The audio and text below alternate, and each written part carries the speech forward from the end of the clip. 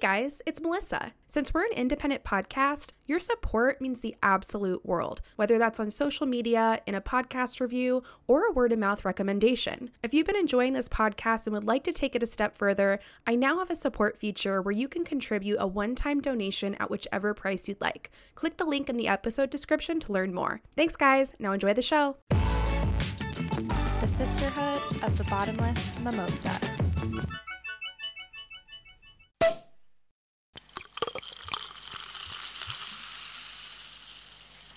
What's up, friends? Welcome back to the podcast. This is Melissa, and you are listening to Mimosa Sisterhood, where we pop bottles and celebrate women's stories.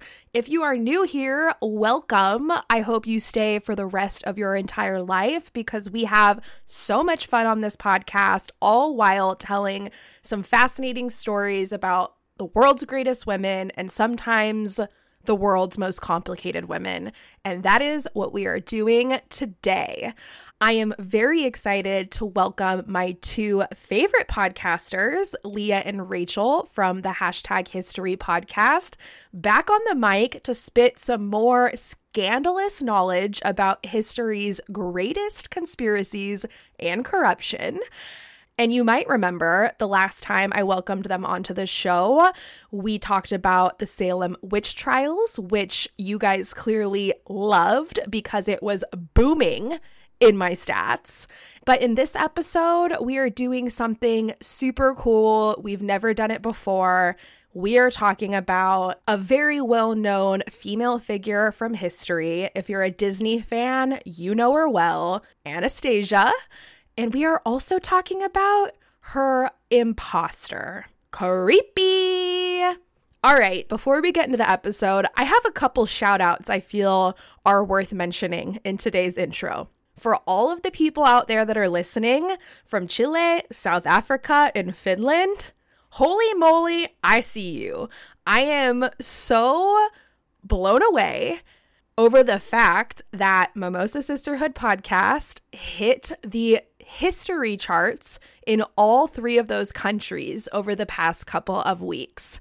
When you hit the history charts, you typically have to be within the first 200 podcasts. And we got all the way down to number 63 in Chile and number 62 in South Africa. And that is unbelievable. Whoa.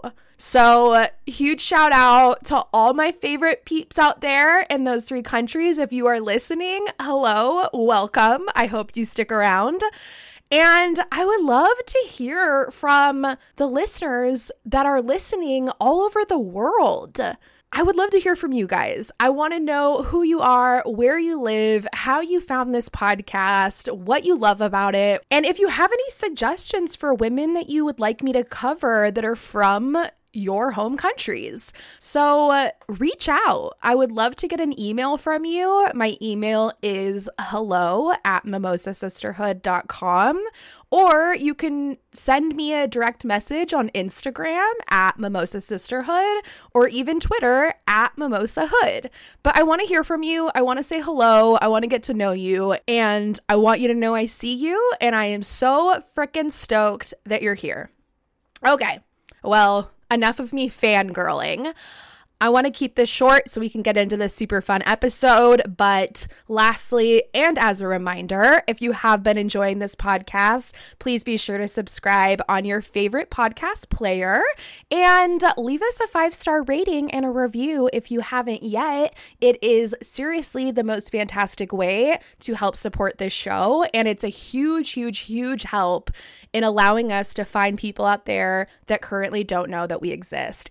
I also recently added a new support feature where you guys can sponsor a cocktail that you'd like me to drink live during podcast recording.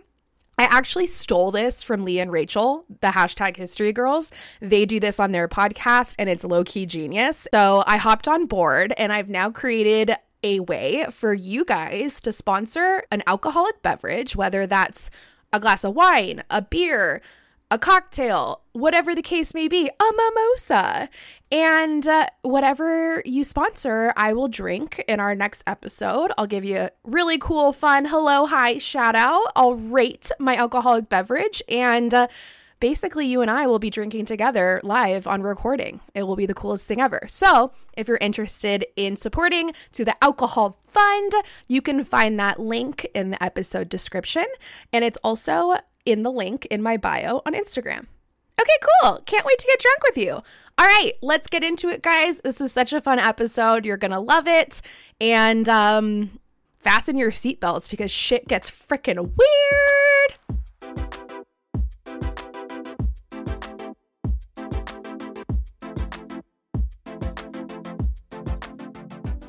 Hashtag history is back on the mic. Hello, Leah and Rachel. Hi. Hi, guys. Thank you for coming back. I am so excited. I don't know if you guys know this, but your episode on the Salem witch trials was like one of the best, most downloaded episodes we've had yet. Oh, yay. Oh, how cool. So people were really stoked on it. That's awesome. I mean, the Salem witch trials is fascinating. So, and we're actually going into the perfect time to re-listen or listen to it if you haven't already, because it's about to be spooky season. Yes. So I'm so stoked you guys are coming back. I was like, everybody loves you guys. You're awesome. You kicked ass. You know your history shit. And we have a super fun themed episode today. Something new that we're doing on the show. Haven't done anything like this before. Just to give a little sneak preview, I'm going to be covering a woman from history, and Rachel and Leah are going to be covering the same person, but sort different. of. Yeah, different. That was a great way to phrase that. Mm-hmm. So yeah, super excited. Thanks for coming back on the show. And you are rocking my mimosa merch. I'm obsessed. I am. I have the adorable hat. I love it so much. I literally wear it 5 out of 7 days a week. I will gladly take a picture. I love it. I'm so excited about it. Also, huge sneak preview. I just got the first draft of my new art illustration for my next round of merchandise. Ooh. And I was obsessed. Maybe I'll show you the first draft after we're done recording so you can guys tell me what you think. I'd love it. But yes, I'm so excited. I have clothing coming next, so t-shirts, tank tops, all that kind of stuff. And I wanted to have a design that, like, if you were to go to a bar and, like, look at somebody and be like, oh my god, how cute is that shirt? Like, where's it from? That was what I wanted the shirt to be. Okay, but let's tell everybody who you guys are again in case they missed the first episode, which we will link in the bio or in the description of this episode so you can catch the Salem witch trials if you didn't hear it yet. But remind everybody who you are, what your podcast is about, and, like, what's going on with the pod. Yeah, so we are, well, I'm Leah. I'm Rachel. And we are the duo that makes up Hashtag History. It's a podcast all about history's stories of controversy, conspiracy, and corruption. And we release weekly episodes focused on a different historical event. Yeah, so some of the ones that we've covered before, we just finished a series on the rise and fall of Lance Armstrong, which that one was really fun. Mm-hmm. But we've also covered, you know, like you've already mentioned, we cover things like the Salem witch trials or the 1982 Tylenol poisoning. We've covered the Jonestown massacre, the Titanic sinking. We've covered all the things. If it has an element of history and controversy or conspiracy, we have covered it. Yeah, that's us. And then each week we also do a little, I feel like most history podcasts do this, but we do a little cocktail segment that somehow ties into the story we're focusing on. So it might be named after that historical figure, the cocktail we're drinking, or, you know, if the story takes place in Russia, hint, hint, we might do a Russian inspired cocktail. So cough, cough. that's always a fun little thing to do each week as well.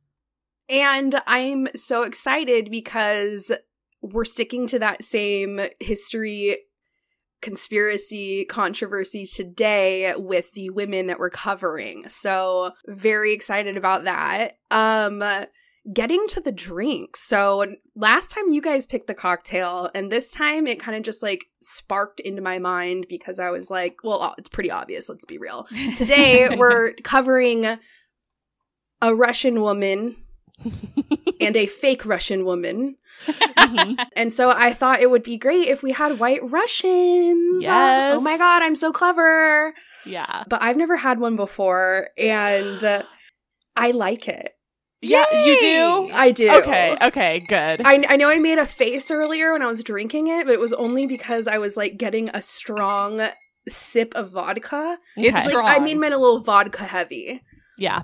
I've also not had any alcohol in over a week, and Yeah. I'm recovering from the flu, so this is hitting me stronger than normal. I was going to say, so you might be on the floor by the end of the episode. Okay. Yeah, it's a good thing that you're starting this episode off, because for the second half, you may be taking a nap.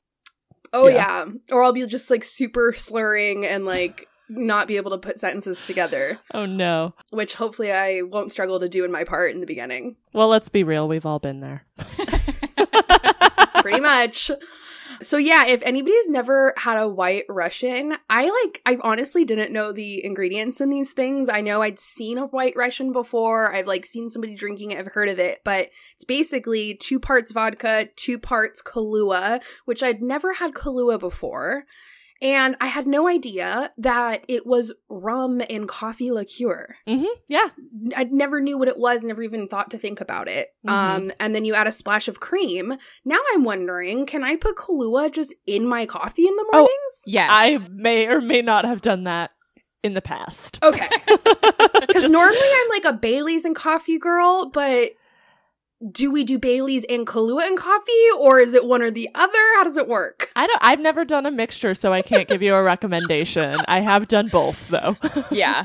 Yeah. Okay. Highly recommend splashing a bit of this in your morning coffee. Yeah. Okay, perfect. Because when I was telling my boyfriend I was going to make these, he's like, I was like, I got to go get a bottle of Kahlua. We don't have it. He's like, well, get a small one. Like, we're not going to drink that. And then I saw it and I'm like, oh, we will be drinking this. Yeah. Absolutely. So In got fact, the I big brought one. home the family size one. Yeah, right. I went Yeah. to Costco and got like the 65 ounce. No. Right. But yeah, I love all of the boozy coffee drinks, so I'm excited about this. But like, I'm not going to order this in a bar when I'm out like at night. No. I feel like this is like something you drink with like your grandpa and he's like Yeah. smoking a cigar. I Yeah, love if that. anybody's ever seen The Big Lebowski, then you literally just described it. You're not going to go order this at a bar, but like you will drink it with your grandpa. Or like, you know, at the bowling alley with your dad's and all his friends or something. Like that's where you order a White Russian. Do we know if this is typically like a dessert cocktail? I would assume so. Okay. Yeah, I don't know. I feel like White Russians are one of those things, and I think it is because it is so tied to the movie The Big Lebowski that like it's kind of like a joke cocktail. Like I don't think people drink it really, but like I drink it when I'm watching The Big Lebowski. I love it. Yeah. I remember I was dating this guy in high school, so what, like 16 years old, and I remember going to a house party once, and I was too afraid to drink because I had to drive home and my parents would, like, you know, kill me if I got caught with alcohol in my breath. But I remember this guy I was dating was drinking a White Russian at the Oh, party. wow. Yeah. Ooh, fancy. That's what fancy world? for Did he hear about that and think that would be like the proper like high school party cocktail? I Yeah. love that because the parties that I went to when I was in high school, we were all drinking Coors Light and like Bud Light. Like that's all that's and Blue Moon. That's all that was available. I remember Yeah. Blue Moon being like my first drink at a party. Really? And I didn't Yeah. go to parties in high school. I didn't really either. I was kind of the girl chain smoking cigarettes in somebody's garage. But I did, which I don't smoke anymore, but I did when I was a rebellious child. Mhm. But my first my first alcoholic beverage was a 40 of Mickey's. Oh. Mm. I think mine was like something tequila related. Oh, And- that's brave. Well, yeah.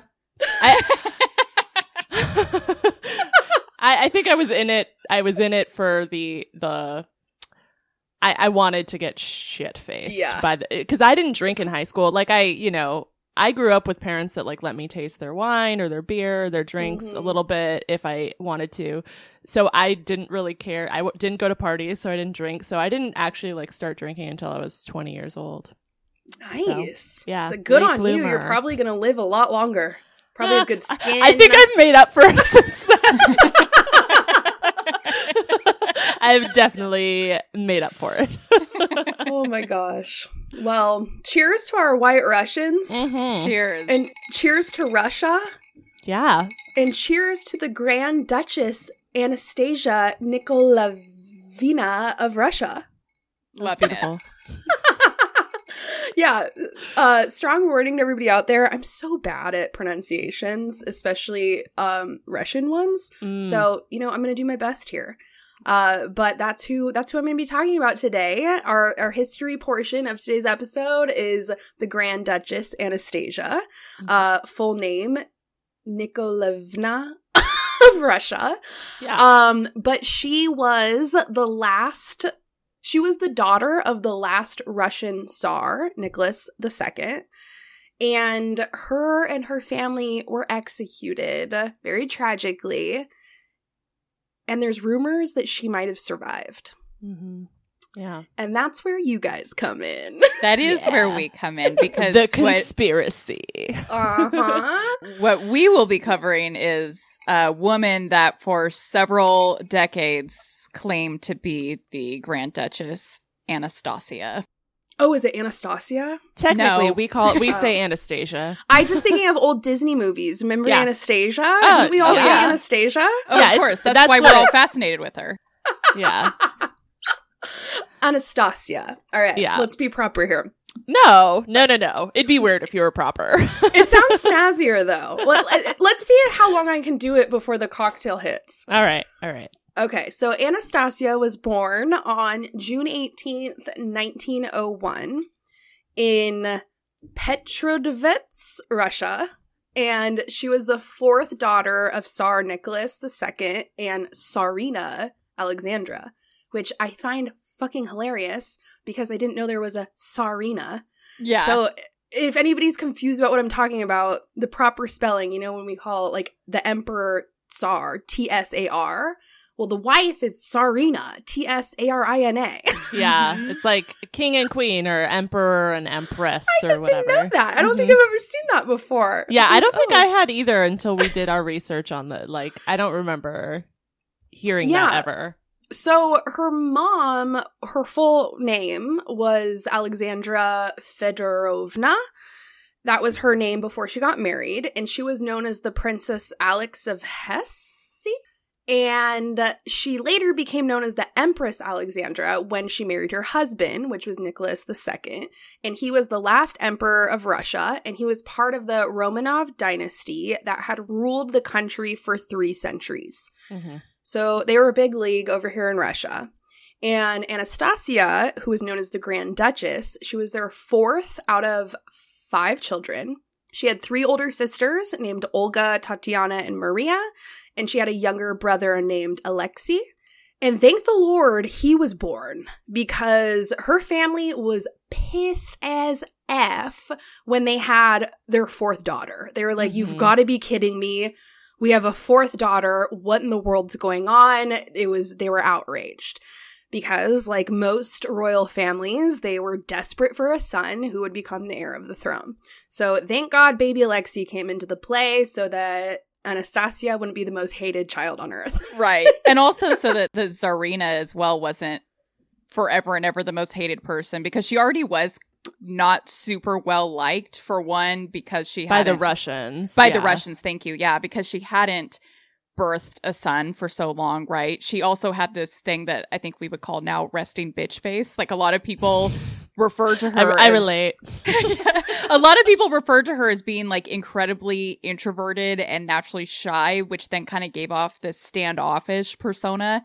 And then, like Leah already mentioned too, it was the Russians that didn't love her because she was German.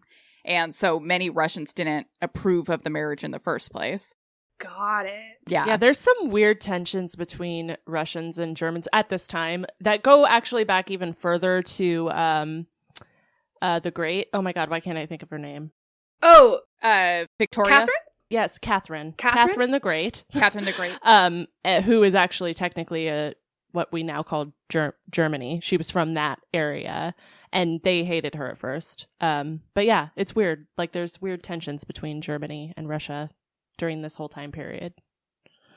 Can we talk about that amazing Hulu series though? Oh my God, that's what made me inspired my episode to do. Really? Yeah, on Catherine the Great. It was the number So one thing. good. Basically, all of my takeover episodes on our podcast are inspired by like historical fiction shows. And all ones that I haven't watched because I just get irritated when stuff's not 110% accurate. But I think the good thing about this series is that like it's almost like a satire. Oh, it is. Yeah, 100%. That like you can almost like if the history's not 100%, you're like, well, you guys are just fucking around anyway. Yeah. So it does not take itself seriously at all. Highly recommend it. I think it's like a good way to kind of get like history haters into history a little bit, kind of like how we're kind of drunk history, you know, figuring out a way to like make it entertaining without losing them. Yeah. But I loved that freaking series. Yeah, it was Okay. so good. Well, this is a fun fact that I find hilarious. The Tsar's children were raised as simply as possible. They slept on rock-hard cots with no pillows. They had to take cold baths, and they were expected to do chores all around the house, and they had to do needlework that would end up being sold at charity events. Not the typical lifestyle of what you'd consider like emperors. I don't know if that speaks more to just Russia, or is this a cultural thing, or what's happening here? Because I feel like it might lean towards like the religious side of things because I believe they were Russian Orthodox, if I remember correctly, which is kind of like somewhat similar to Catholicism in like the very strict like rules and things you're supposed to follow, if I remember correctly. Yeah, I'm not sure. This is new information for me too. I think they are, because I know later in the story they end up interacting with Catholic priests, which was like kind of like frowned upon for a minute. So they were probably Russian Orthodox. But yeah, so that was their big glamorous lifestyle as children. Interesting. And Anastasia was described to be a short child with blue eyes and blonde hair, and she was known to be extremely mischievous by playing pranks on her school tutors and tripping her servants. And to be honest, she was just a huge pain in the ass. Like, she would climb trees and refuse to get down. One time, she apparently rolled up a rock in snow and hurled it at one of her sisters during a snowball fight. That's not good. Oh. So, like, some accounts from, like, the servants and the staff that they had described her to just be, like, super lively and energetic, just like a rambunctious kid. And other accounts said she was just pure evil. Like, girl was a psycho. Oh my gosh. She did not appear like that in the DreamWorks Anastasia movie. So Right. Yeah. she was not depicted in that way. Not at all. Anya was very relatable in DreamWorks. Anya. Yeah, so, I mean, I think it kind of just depends. Like, some people might find it hilarious if she's, like, playing pranks on people, and maybe it goes a little too far sometimes. Yeah. Throwing snowball rocks and tripping people goes a step beyond mischievous. Yeah. Yep. So, in her younger years, she received education from her mother, who taught the girls spelling and prayers. But as she got older, her and her sister Maria were looked after by a governess, while the two older sisters were cared for by, like, a lady-in-waiting, which was their mother's lady-in-waiting. And in addition to this, her mother relied very heavily on a man named Grigory Rasputin, who was a Russian peasant and considered like a wandering holy man. And like shit got really weird with this dude. Really, really weird. Really weird. So it seems like for the most part, as you would imagine in royal emperor lifestyles, the mom wasn't doing like a ton of like looking after her kids. Like she had a bunch of people that were doing that work for her. And for whatever reason, this guy was one of those people. He wasn't really looking over them, but he was like counseling them, and he was like a religious figure. And she like really promoted him to be like a friend to her kids, and she wanted her children to like confide in him and look at him as like almost like a relative or just like a really close friend, but like have like a really personal bond to this dude. And so that was kind of the dynamic that was happening here. And like reason number as far as like 5 million why the general Russian public did not like the Tsarina. There we go. Yeah. Yes. And it gets worse. And so, like, according to the family, this was a very innocent, normal, friendly relationship between adult and children. However, one of the governesses, whose name was Sophia, she, like, lost her shit one day when she found this guy, like, in the nursery with all of the children while they were in their nightgowns, like, at nighttime.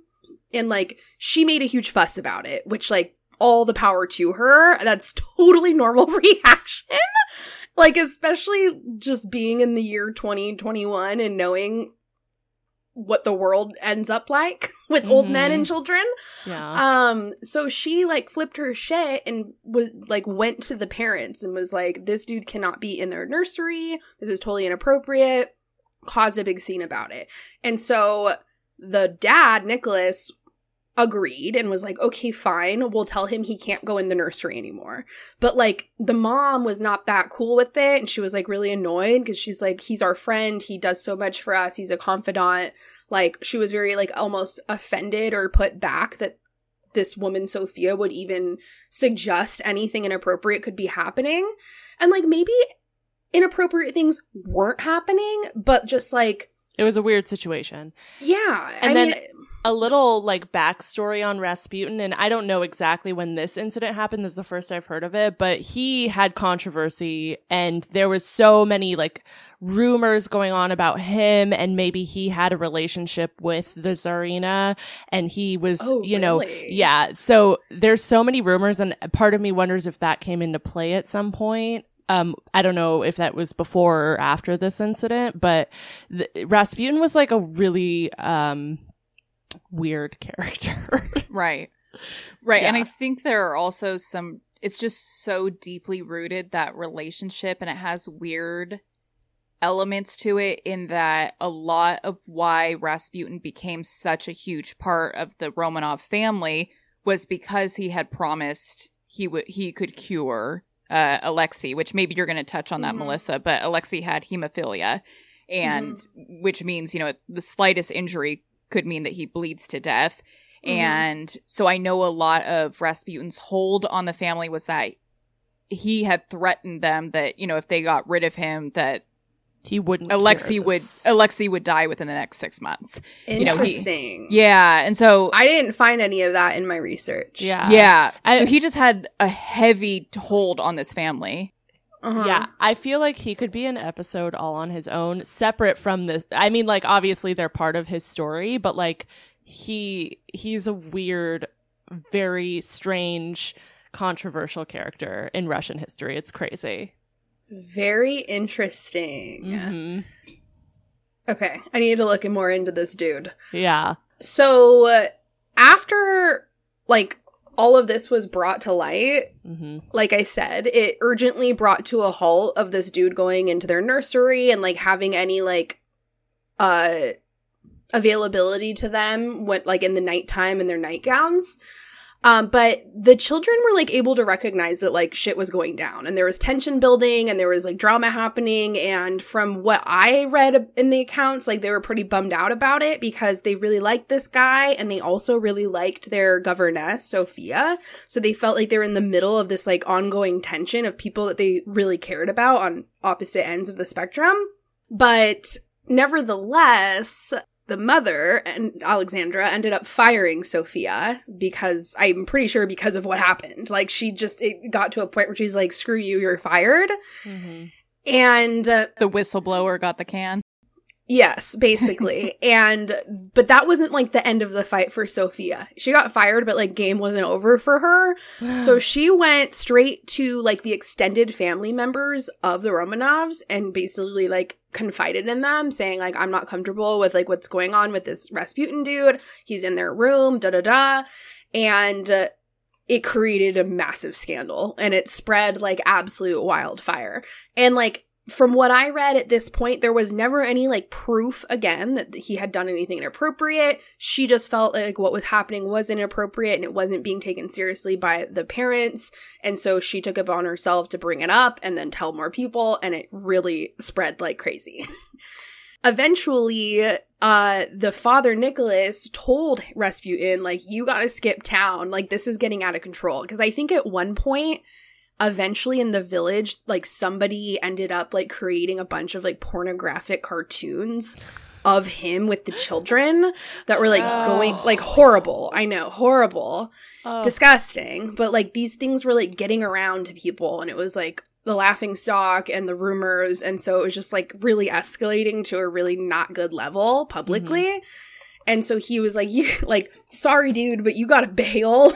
Like, shit's not like cool over here. Yeah. Even though the mother was not happy about that, she was pissed that Nicholas told Rasputin to like skip town. So anyway, he skipped town and he apparently went off on a pilgrimage to Palestine. I don't know how long he was there, but he eventually got murdered. And I don't know if he got murdered in Palestine or somewhere else, because I didn't do like a ton of background on him, so maybe you guys know. I but actually don't. He did leave. And apparently, even while he was gone on his pilgrimage, the family continued to maintain contact forever until his death. So, and I think even at some points while he was on this pilgrimage or when he'd come home, they were still like secretly seeing him and things like that until he died. Wow. So that's that scandal. Very weird. Yeah. And if anyone is interested, there's a museum in St. Petersburg that has a 12-inch long penis that is supposedly Rasputin's. So, What? Oh yeah, he was known to have a very large member. The holy man, the wanderer, was known to just be like, well, that's packing heat? yeah, that's why he's such an interesting character. Is like he's this holy man. He's this like peasant that rose through the ranks and whatever. But then he also was like, it was rumored to like sleep with women on the nights of their marriage because he had a huge schlong. Like, he's a really interesting story. Like, yeah. I doubt any of it is real. Like, honestly, it's probably all rumor that has Myth morphed and into legend. something else. Yeah, seriously. Wait, so there's like a statue with a huge cock? It's a that's- jar.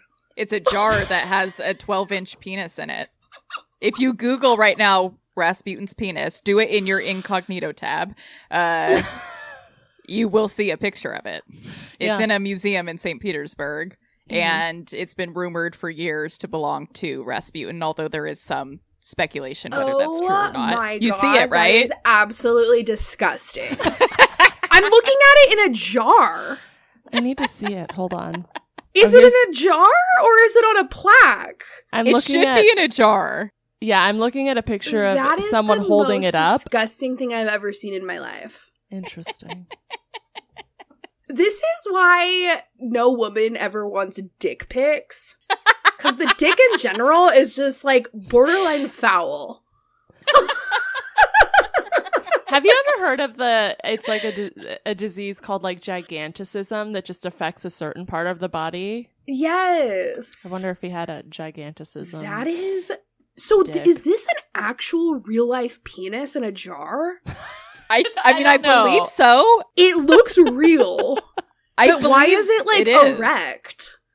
Or is it not erect? And then that's even more terrifying. Science, man. I don't know. That is so out of fucking control. Yeah. So he's a cool, not so cool character too. Oh my God. I can't even believe I'm looking at this guy's dick. That is so gnarly. Did you not think that was going to come up I in this thought episode? it was like going to be like a statue, like cement of the penis in length.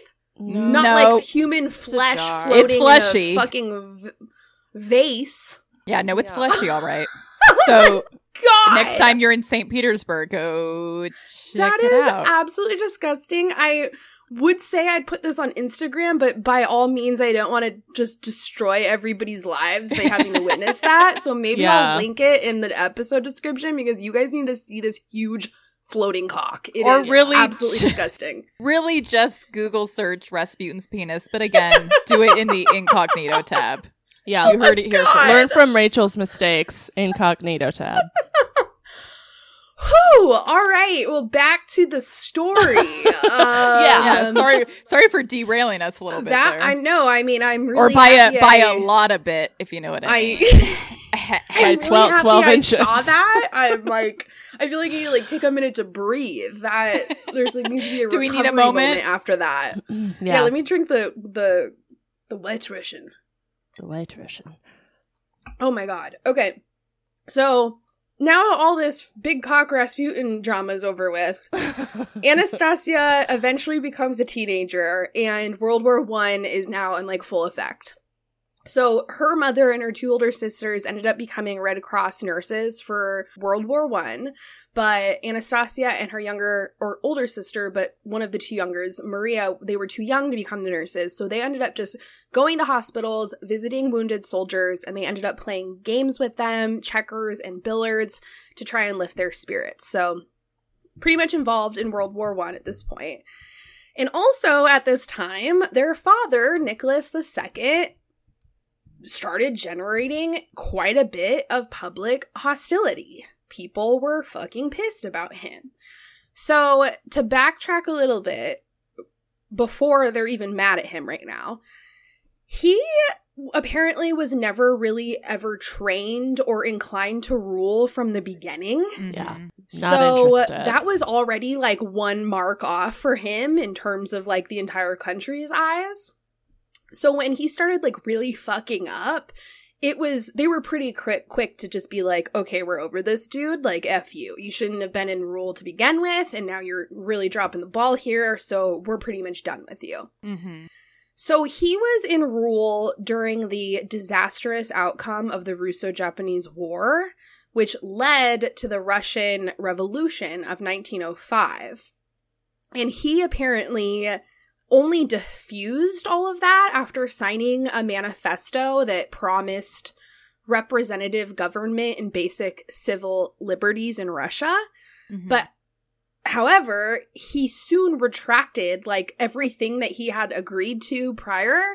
Yep. And that is what like led to this big chaos. Mm-hmm. And the Bolsheviks, Mm-hmm. how you say it? Bolsheviks and you like got it. other revolutionary groups ended up winning like major support in terms of Mhm. the country. And so in 1914, he had led the country into another very costly war, and food became scarce in Russia. Soldiers were dying rapidly, and they were just getting defeated like one after the other. And so that's when shit just kind of hit the fan. They were like, Mhm. all right, we're fucking done with you. Like, you haven't done anything good for us. In March of 1917, soldiers basically showed up on the property and began seizing royal property. And so much pressure was coming in that he basically agreed to like abdicate the throne in order to like prevent a full-blown Russian civil war. Mm-hmm. So Anastasia and her family were exiled to the Ural Mountains in Tobolsk, Siberia, Mhm. and they were placed under house arrest, which they were like living in some kind of house that they called the House of Special Purpose. And so they were literally under house arrest here. Like, they couldn't leave. They couldn't even go outside. They couldn't open windows. Like, they were arrested for the most part. And, like, it wasn't cool. Like, Right. Nobody wants to be, like, arrested. You know what I mean? Like, they were not, like, doing so well, obviously, the minute they got rushed out to these mountains and put into this house. Like, they were stressed. They were panicking. Like, tension was high. People were freaking. But in addition to that, they were also, like, worried that they were gonna, like, people were gonna come in and capture them. So in the event that they were going to be captured, Anastasia and her siblings decided they were going to, like, sew jewels into their clothing. Mm-hmm. because they had heard like through some chain, like through like upper chains that like other people had been captured, and that's what like they got like strip searched and stuff like that, and they got all of their stuff taken away. So they're like, okay, we're gonna sew these jewels and all of like our diamonds and things into our clothes because they won't be able to find them if they're like sewn in with the fabric. And so that was what they're doing, just fully panicked. People are coming for us. But regardless of this like overwhelming stress, they were still trying to find ways to just like live peacefully as they can. And so her and her siblings would often like put on a bunch of different plays for the family, and apparently they were all laughing with like howling with laughter and having a grand old time for the most that they could given the situation. But like really there was nothing to do other than like cooking and cleaning up and putting on plays and reading. Like there was nothing going on. So they literally were like arrested for almost like an entire year. They just had to be in this house. I know another element of it too was that they weren't even allowed to speak. They were only allowed to thank you. Yeah, they were only allowed to speak Russian because the guards wanted to know what exactly they were saying at all times. Oh, really? So they didn't even trust their guards? Oh, no. No, like the people that were watching them and stuff, they had to ring a bell to request permission to go to the bathroom. There was virtually no ventilation in the rooms that they were staying in because all the windows were covered. Their food and water was rationed. Outside of what you were saying, putting together these plays and stuff, the only enjoyment they really had was they were generally allowed out for half an hour in the morning and half an hour in the afternoon for some time in like the garden that was on the grounds. Oh, wow. Yeah. Crazy.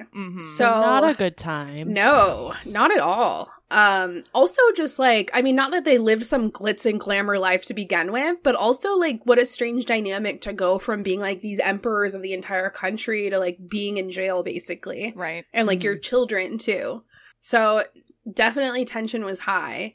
And then a little bit over a year later from their original like arresting, in July of 1918, local priests conducted like a private church service for the family, which I think they'd done like randomly every couple of months for them.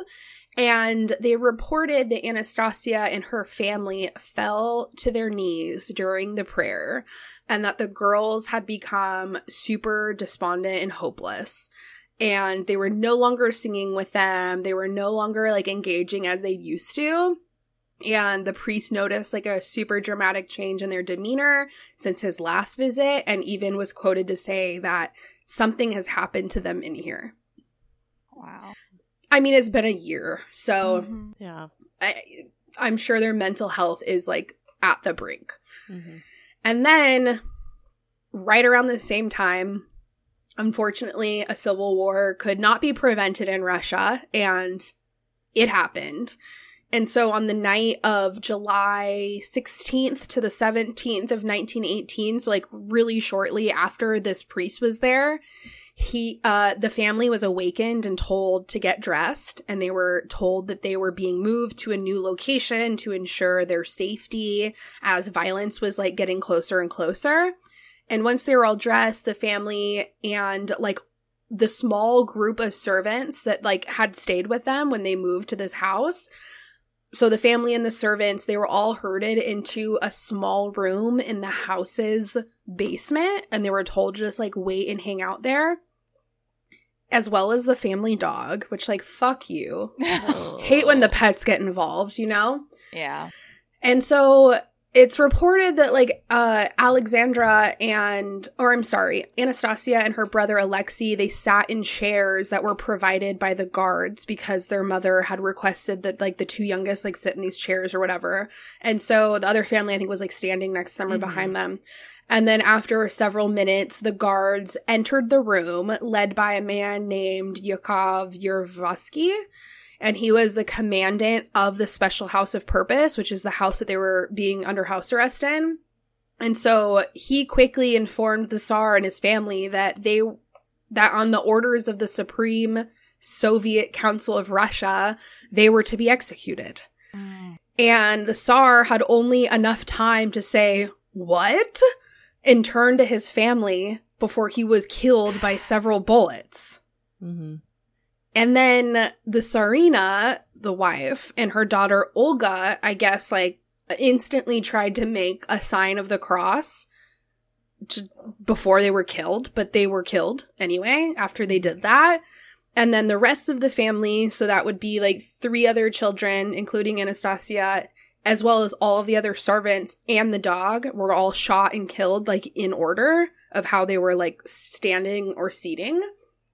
And then apparently, like, one person ended up not dying in the initial shooting, and that was the mother's maid. Her name was Anna Demidova, and she initially, like, survived the first round of shootings, or second or third, whatever it was, but she eventually was stabbed to death while she was on, like, the back wall of the basement trying to defend herself with a small pillow that she had carried to the basement with her that was filled with precious gems and jewels. So she ended up dying, and they were all killed. And then in the following, like, years that this whole family was murdered, there was multiple speculations arose that Anastasia and her brother Alexei, I believe, might have survived the execution, because rumor had it that they were shielded from bullets due to the family jewels that they had sewn into their clothing that they were in preparation to, like, have hidden there if captures were to come. Right. So they're saying that, like, jewels, diamonds, whatever were in their clothes, and bullets were, like, ricocheted off of them, and the children did not die. Mm-hmm. Yeah. Which sounds insane. Like, are jewels, like, can a jewel withstand a bullet? I mean, to further lend to that theory, too, is that when their bodies were eventually found, you know, the bodies of the Romanovs, because they had been placed in really shallow graves, when they were eventually found, they did not find the bodies of Alexei, and they knew at least one of the younger girls, so either Maria. Or Anastasia, right? And so that further fueled this rumor that perhaps Alexei and or one of the younger girls had survived, because in addition to these stories about the jewels that were hidden in their clothing, also we don't find their bodies when we find all the other bodies. Mm-hmm. Yes. So Anastasia's fate was particularly prone to these claims, as a number of women over the years claimed to be her. Mm-hmm. And that's where you guys come in. Yes. That is where we come in. So we're really, really excited to talk this week about a woman named Anna Anderson, who was the most prolific Anastasia Romanov impersonator. And I will give you credit, Melissa, for keeping the proper Russian pronunciation of Anastasia that entire time. I can't guarantee that I will do the same. Yeah. So where our story starts is on February 27th, 1920. So this is just 2 years after the tragic Romanov execution that you just talked about. On this date, an unknown woman, she was rescued before jumping off of a bridge in Berlin. She had 0 papers on her to identify her. Even her clothing had been stripped of its labels, so there weren't even, like, labels on her clothing to help identify her that way. And then one other super odd thing about her was that she had scars all over her body. She was taken to an asylum where she refused to speak for at least 6 months. When she finally, I know, that's amazing. Yeah. I last 6 minutes without talking. So yeah. When she finally did speak up, she spoke German, but it was described to be German with a Russian accent, which is interesting. Meh. 2 years later, a fellow patient at the psychiatric facility began claiming that she had met the Grand Duchess Tatiana while she was a patient at the same asylum. But when Baroness Sophie Buxhoeveden, who was someone that knew the Romanov family well, when she went to visit this mysterious Miss Unknown, you know, at the hospital to see for herself if she could be Tatiana, she stated, you know, after seeing her, there's no way she could be Tatiana because she was too short. And the unknown woman's response to this was, quote, "I did not say that I was Tatiana," which I think is a really clever response because it's very open-ended, right? Take it however you would like. So some were convinced that she was indeed the daughter of the last Tsar, this unknown woman. And when this mystery woman was presented with a list of the names of the 4 daughters of the last Tsar, she one by one crossed off each of the names on the list, but left the Grand Duchess Anastasia's name open. It was also suggested that perhaps she had received all of those mysterious scars that were on her body from the assassination attempt. So I think now let's check out a picture of her. I sent you a link, but I can also just share my screen. No, it's okay. I have the link. Okay. So this one is the Anna Anderson picture. All right, hold on. Oh, here it is. Well, and real quick, before we look at it, so if Anastasia had died around, I think she was 17 years old when she died, this woman that they found 2 years later looked to be in like the same age group? Correct. Yeah. So she looked to be like early to mid 20s. Okay. All right. I have the picture up. And just tell me what your first initial thoughts are. Picture on the left, of course, is a known picture of the Grand Duchess Anastasia when she was younger. And on the right-hand side is this woman named Anna Anderson. I don't think they look anything alike. Thank you. Like, Thank at all. you. Like, they look like completely different people. Like, Yeah. The imposter looks like she has such, like, more prominent features. Like, really kind of, like, deep eyes. Like, very, like, distinctive eyebrow style. She has, like, a different nose. Like, almost like an Angelina Jolie nose where it, like, tips on the end. Totally. The Bigger actual lips. real Anastasia, she's more... She looks like a white woman. I feel like this other lady doesn't even look white. Like, she could be, like, Italian or something like that. Yeah. So something we had talked about before, you know, when Leah and I had looked at these pictures is that people's faces do change, right? As you get older. I have pictures of myself as a kid where my nose looks 100 times bigger, but I think my nose is still the same size this has always been. I just grew into it. I think it kind of like evened out. But it still retained its shape. You know what I mean? So, and when like my husband, he didn't know me as a kid or even in high school, he sees pictures of me when we go over to my parents' house and it's like me at 5 years old. And he's like, I have a bunch of siblings. There'll be a picture of all of us in the picture. Right. And he instantly is always able to point me out. Like, yeah, that's you. You same. look, you don't change that much. While you do change in some ways, maybe you grow into your nose, maybe you finally figure out how to actually pluck your eyebrows. You don't actually change all that much. It's like the shape of her face is completely different. And the thing that we talked about that you hit on too, is that like it's her eyebrows for me. Her eyebrows are completely different in this older version of her, you know, the Anna Anderson imposter. It's completely different. It just looks like a completely different person to me. And I think I made the same comment that she looks like South European, like Italian or like Southern France. Yeah. Almost like Mediterranean. Yeah, almost. I get Mediterranean for sure. Yeah. Like, I think she has very distinctive features from her eyebrows to her eyes to her nose to her lips to the shape of her chin. Like, none of it looks like the other girl. Yeah. Yeah. Well, some people thought she could be, and so she took this and she ran with it. She began referring to herself as Anna Tchaikovsky, Anna obviously being short for Anastasia.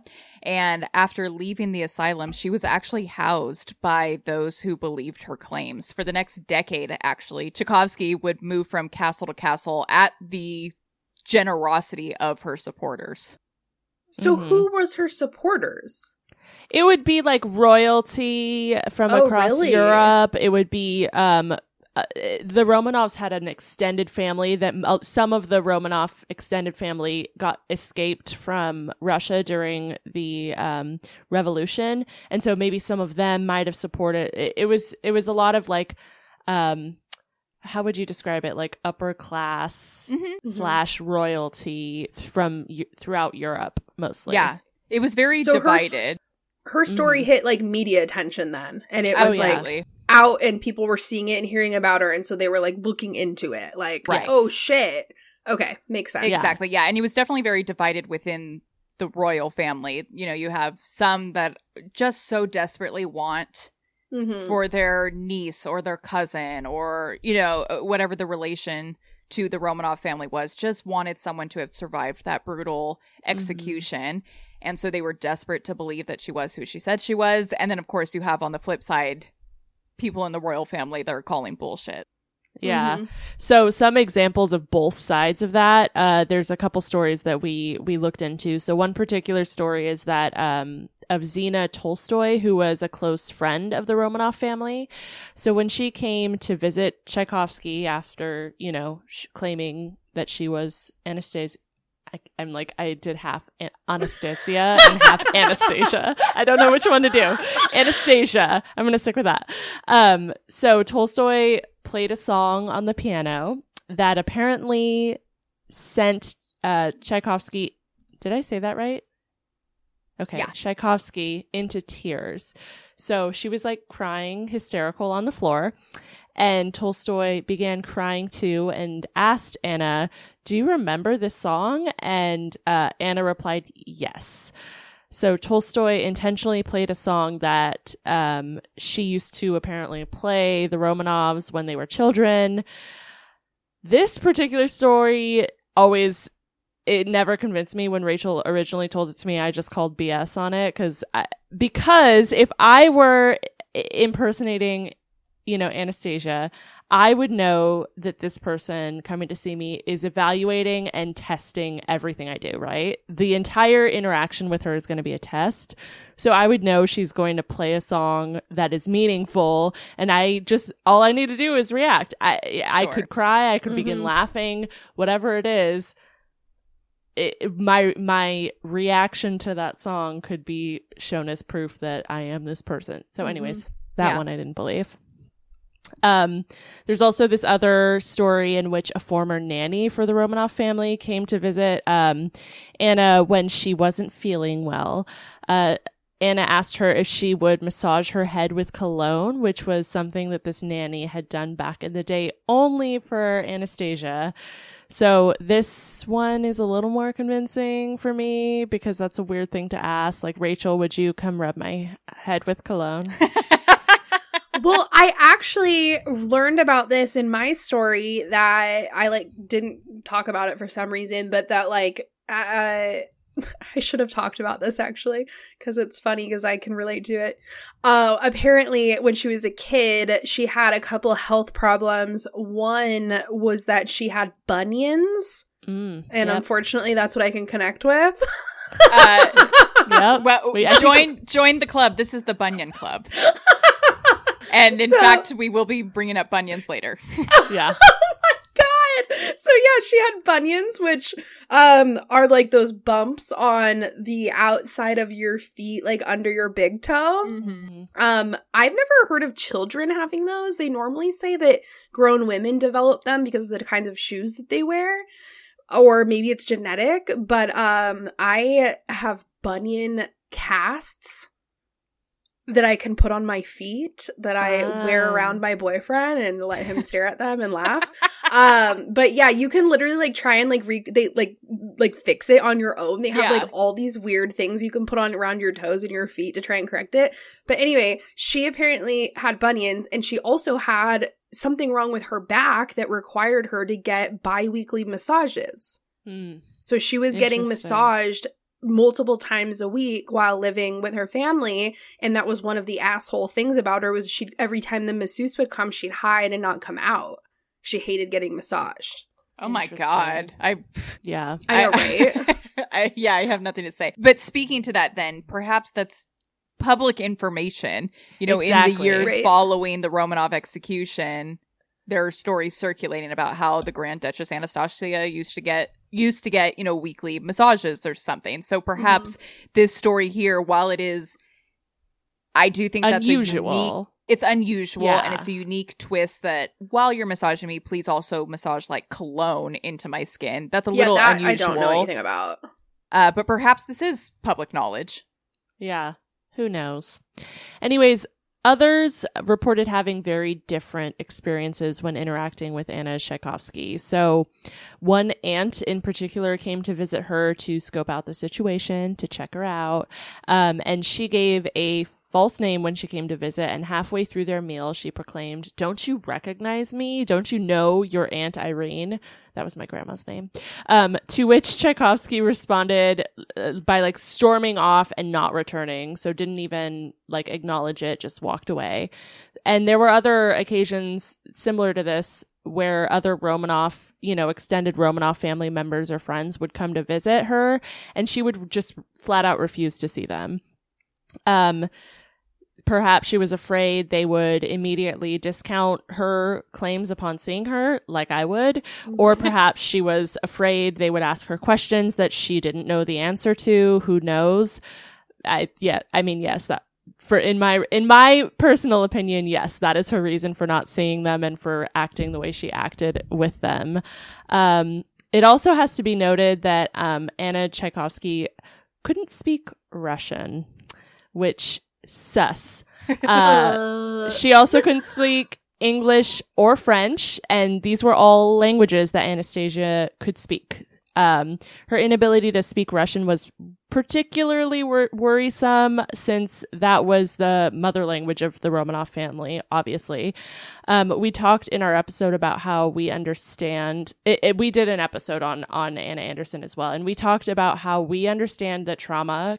Like, we talked about trauma a lot, and we did. And it's like effects on our memory and all that kind of stuff, and how it can make people forget things from their past. But I am clearly very skeptical about how someone could forget their native language. Yeah. I mean, I think you could forget memories that, like, a birthday or a tragic event that occurred, or, where you went to school. Mm-hmm. But, like, just when you open your eyes and start speaking, like, how do you forget that?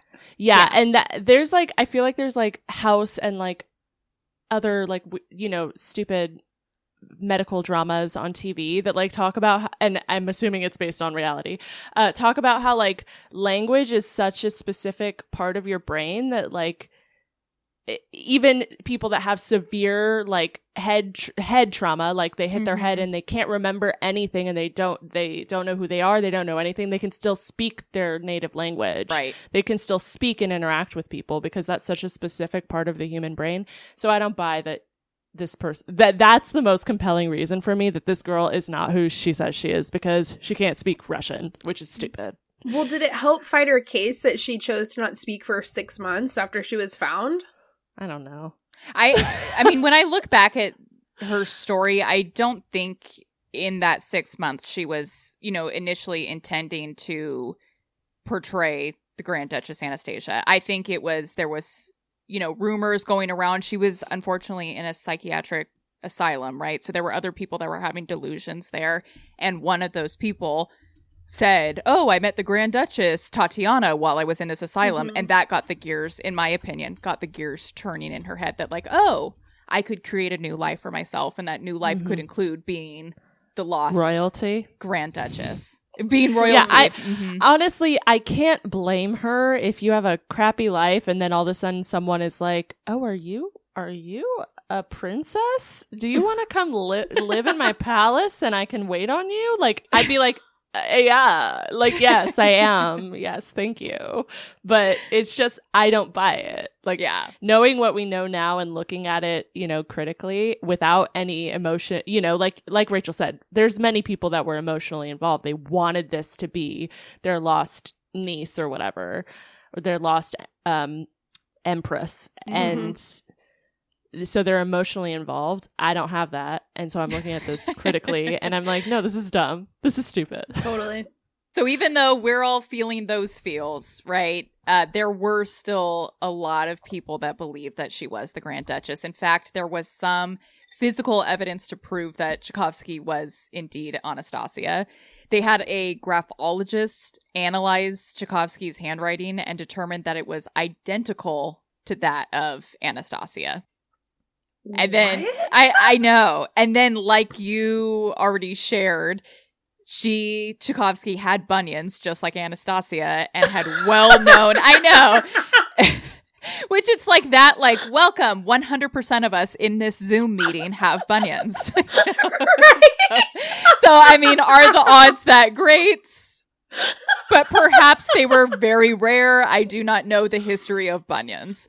But Tchaikovsky and Anastasia both had bunions, and there were also some pretty well-known anthropologists that confirmed that no two faces could be more alike without belonging to the same person.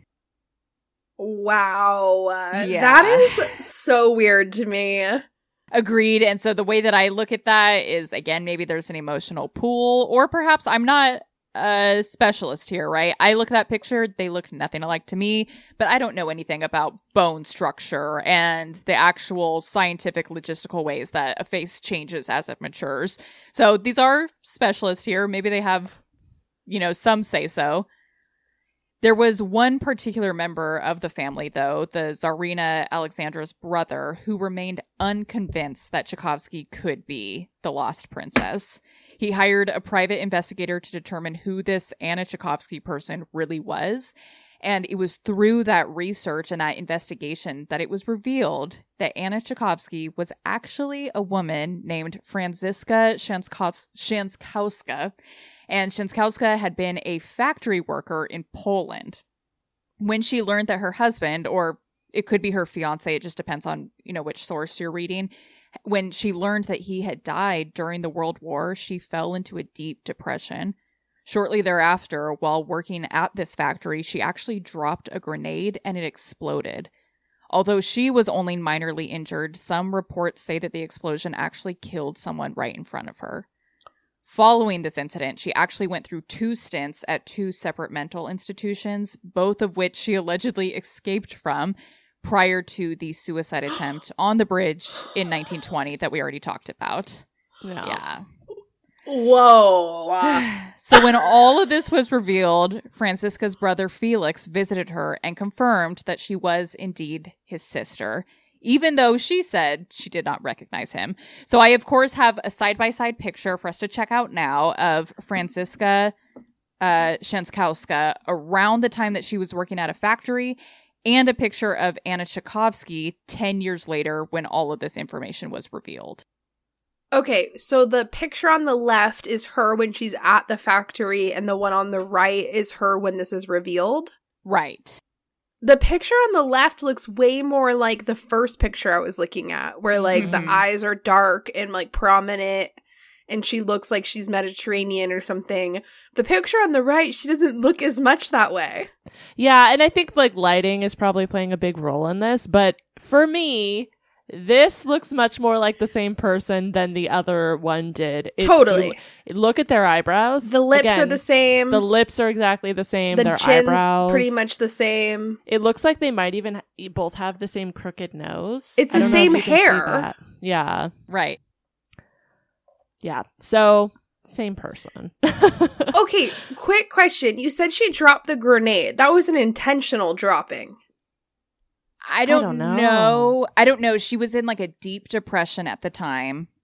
So it could have been an accident. Could have been just a mindless accident. But that also could explain the many scars that she had on her body, and also explain between that and learning that her significant other had died during the war could lead to, her stays at psychiatric hospitals. Yeah. And so I might have missed this when you were saying it, but when she dropped the grenade and the injuries happened, and then she was later found ready to jump this bridge, do we know how much time had passed between those events? It had to have been a number of years because, Rachel said, she had gone in and out of possibly multiple other institutions. I just didn't know if this was within a year she'd been in and out of institutions, and all this chaos was happening in a short time span, or I don't know had if years we know gone that. by. Okay, I was gonna say that's a great question. We know that the boyfriend or fiance died during the war, so First World War, which began in 1914. And then we know that the bridge incident happened in 1920. So I guess it could be anywhere between 1914 and 1920. Mm-hmm. Yeah. Okay. So following all of this publicity, Tchaikovsky made a move to the U.S., where she checked into a hotel under the name of Miss Anderson. And from here forward, Anna Tchaikovsky also known as Franziska Szenskowska, also known as the Grand Duchess Anastasia, is now and moving forward known as Anna Anderson. So that's where the Anna Anderson name comes from. So Anderson had many supporters here in the U.S. as well, and continued to live a very similar lifestyle as she had overseas, with supporters essentially funding her and providing her housing and a luxurious lifestyle. But I'm loving your face, Melissa. Yeah. I'm just like, how? We're doing it wrong. Yeah, we're doing something wrong here. I don't know. But it came to be known during this time that she clearly had some severe mental health issues. There are stories of her super wild behavior, particularly her rage, stories of her running around naked on a rooftop, and another story of her, this part grosses me out, killing her own pet parakeet. Ew. Yeah. So the New York Supreme Court ended up committing her to yet another mental hospital for a year. And then following this, she returned to Germany, where she was placed in another mental institution. So while back in, I can't say not the most fun time because she was living in palaces before the mental institutions, but I'm not having a really good time right now. So while back in Germany, this was around the time of the Nazi government, and they arranged for Szenskowska, aka Anna Anderson, or the Szenskowska family, to meet Anna Anderson, again to confirm her identity once and for all. But because this meeting was arranged by the Nazis, the Szenskowska family was told that if they did not accept Anderson as one of their own and say, yes, this is our daughter, our sister, our family, then she would immediately be imprisoned for all of, claiming what she claimed. And thus, the family refused to sign any affidavits stating that she was indeed their family member and not the royal Romanov. Wait, they said she was not related to them, which Yes. would assume that she was the Romanov? Yes. Okay. Right.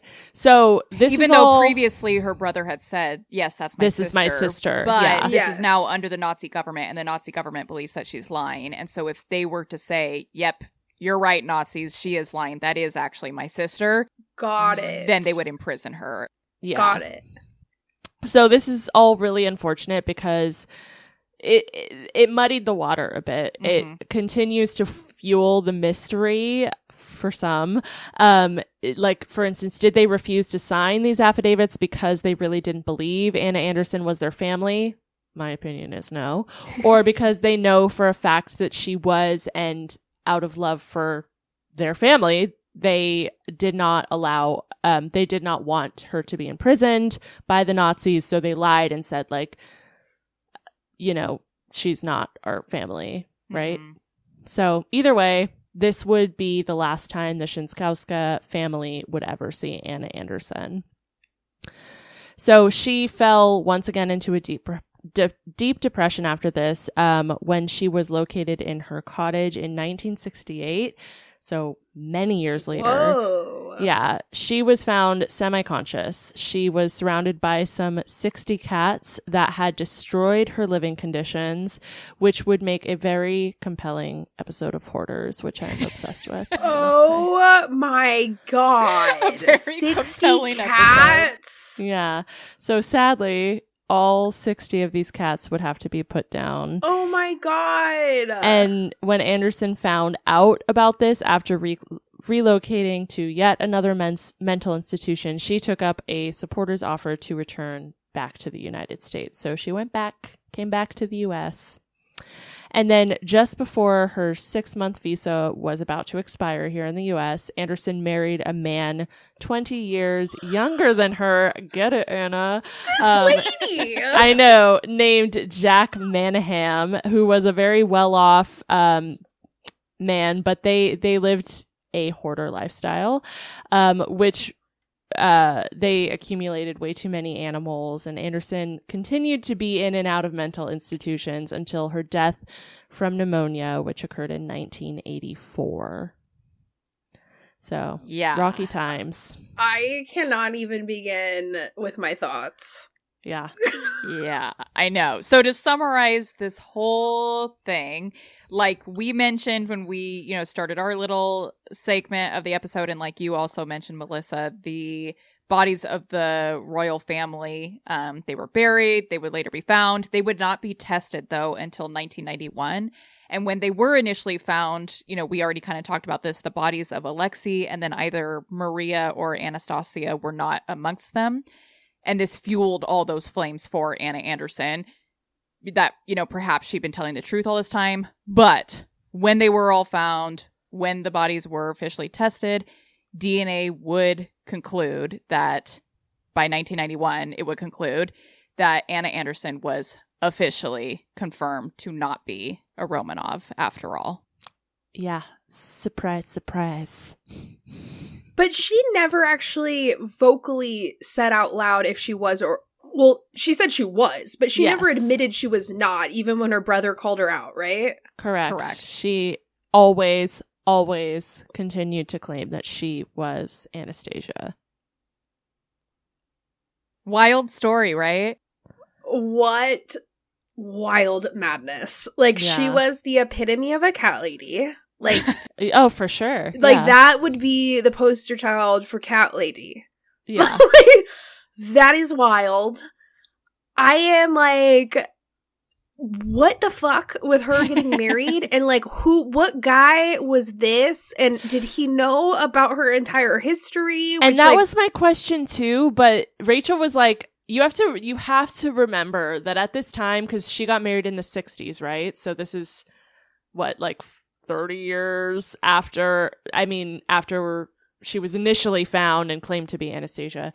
She still has supporter. Like, she still has people that, regardless of all of these things that disproved and, proved she was not the Grand Duchess, like, people were still like, no, this is her. So I find it interesting though that her story would make way to the States. Like, how did she develop American supporters? Was this that national of news? Yeah. I mean, like, imagine it'd be like the royal, the royal British family. This is, something happening to them. We know about that. Totally. And obviously news travels a lot faster now, but I mean, this is around the same time, as the Titanic. This is, World War I. News still traveled about the World War. News is still a global thing at this point in time, even though it's not the same picture we have today. So it was a national or international, global, international global story. Yeah, I think that was a great question, because I think that we as Americans are really fascinated by royalty. Totally. We've never had it.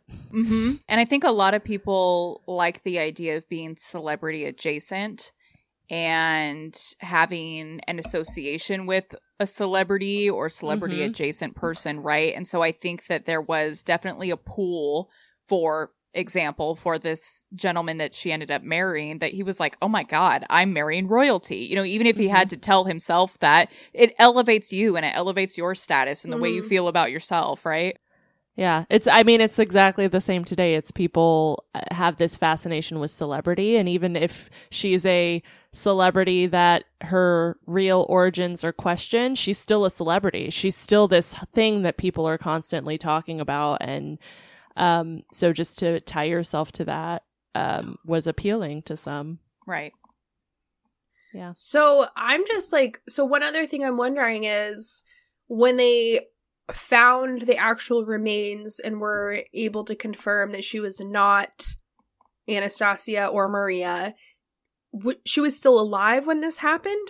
She passed in the 80s, and then in 91 when the DNA was assessed. That is so wild. It would have been a really fascinating story, had she lived a handful of years longer, just to kind of hear her reaction and to see the fallout from that. But that it's not the way that history played out. Well, would she have been arrested for, like, fraud? Like, how does that work? I don't know, because I don't know. Because was she receiving, money? Like, was she getting financial assistance from the Romanov family? Because I guess they could then sue her. I don't think so. I think that it was a lot of external supporters, and they weren't necessarily just paying her. It wasn't like, oh, it was like, oh, here, come stay in my extra mansion. Yeah. Right. And, Okay. you know. So one other thing I'm thinking about is I know that there were multiple people that had claimed to be Anastasia. Mm-hmm. Like, were there people before her and then, like, she comes around and, like, you would just think that after so many people have claimed it that, like, you get less, like, the more that pop up, the less believable it is. Yeah. Yeah. I just think it was I'm glad that you asked about, you know, how did us in the States know about it? It really was a global story. We all, you know, if we were to hear today that, you know, there could be a lost princess somewhere, we would be fascinated. We would want to know, like, oh my God, you know, we would start a search for her. Totally. We would all follow that story, watching the news every second to when are they going to find the lost princess, right? And so when someone pops up and says, like, oh my God, I'm the lost princess, we're all enthralled by that story, right? Yeah. And so it's not that far-fetched, the idea that so many people came forward and said that I'm the lost duchess, because, again, wanting to be celebrity adjacent, and us as the public just absorb and soak all that in. Mm-hmm. Yeah. That is so wild. That is so fascinating. Yeah. Oh my God. Also, like, fuck her. Yeah. Oh, I as a very empathetic person, just literally that's my MO. I cry when someone else cries in front of me, but I have very little sympathy for this girl. Like, you're just lying to people flat out. I mean, I get that she was clearly mentally unstable Yeah, and dealing yeah. with a lot of severe mental health issues. But, like, she got that idea from somewhere Yeah. and, like, rolled with it. I think she was incredibly mentally unstable and Yeah. had no stability in her life. When she was in and out of mental institutions, oftentimes had to figure out where the hell she was going to sleep that night, right? So as long as this story of her being the lost duchess perpetuated, she had a place to stay, and it wasn't just any old place to stay. It was oftentimes a mansion. Totally. Yeah, and here I am saying, like, I have no sympathy for her, but, like, you're right, Rachel, when you put it that way, I'm like, of course, rather than staying at an insane asylum, I'm gonna go stay at a palace somewhere. Yeah. But, could you imagine pulling that off for, like, decades? Well, and then I think that's the other really interesting part of the story is it was happening at a time when news was traveling all over the place. But, like, nowadays we'd be like, well, just do a 23andMe test, just test it, or, like, just check it out. But back then that wasn't, you know, you had to just use other resources to try to figure this stuff out. There was no DNA testing. There was no Ancestry.com. Yeah. You know, you just had to use other resources to try to figure this out, to try to solve these mysteries. You know, in addition to, you know, where we're at now with DNA testing, also for a long period of time, all the bodies of the Romanov family had not been found yet. So that also allows for this story to continue to circulate. Totally. Well, that was absolutely fascinating. Yeah. Everybody look up, you know, the 12-inch schlong. That was absolutely fascinating, if not the craziest part of this whole story. Yeah. And it wasn't even the research that we came with, but we know about it. So crazy. Oh my God. Like, it just put such another twist on our Disney Channel original Anastasia movie. And just so interesting, so cool. And I love this little conspiracy twist on women's history. Amazing. Thank you guys so much for coming with this idea. I owe it all to you guys for even bringing this up. Absolutely perfect. Thank you. Of course. Thank you for having us again. This was really, really fun. We love coming on your show. I love it. And then just before we go, remind everybody where we can find you. Where's your podcast, your Instagram, email, website, all that kind of stuff.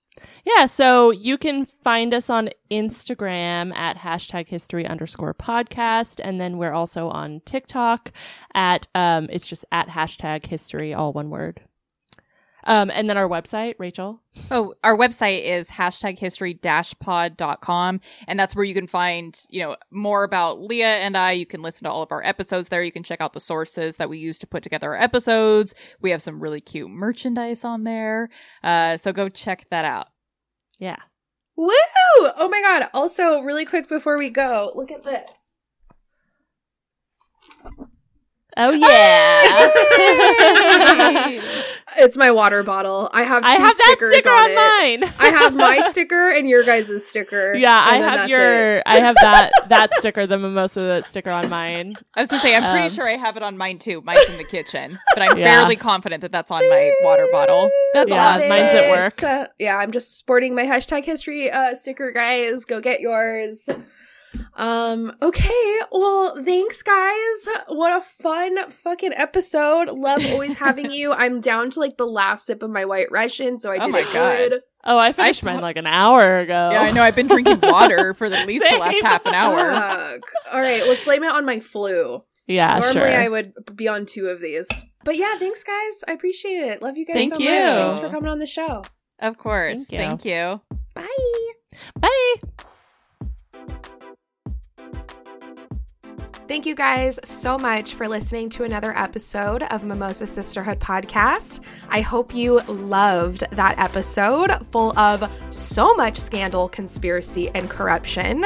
And I hope you loved our guests, Leah and Rachel from #history.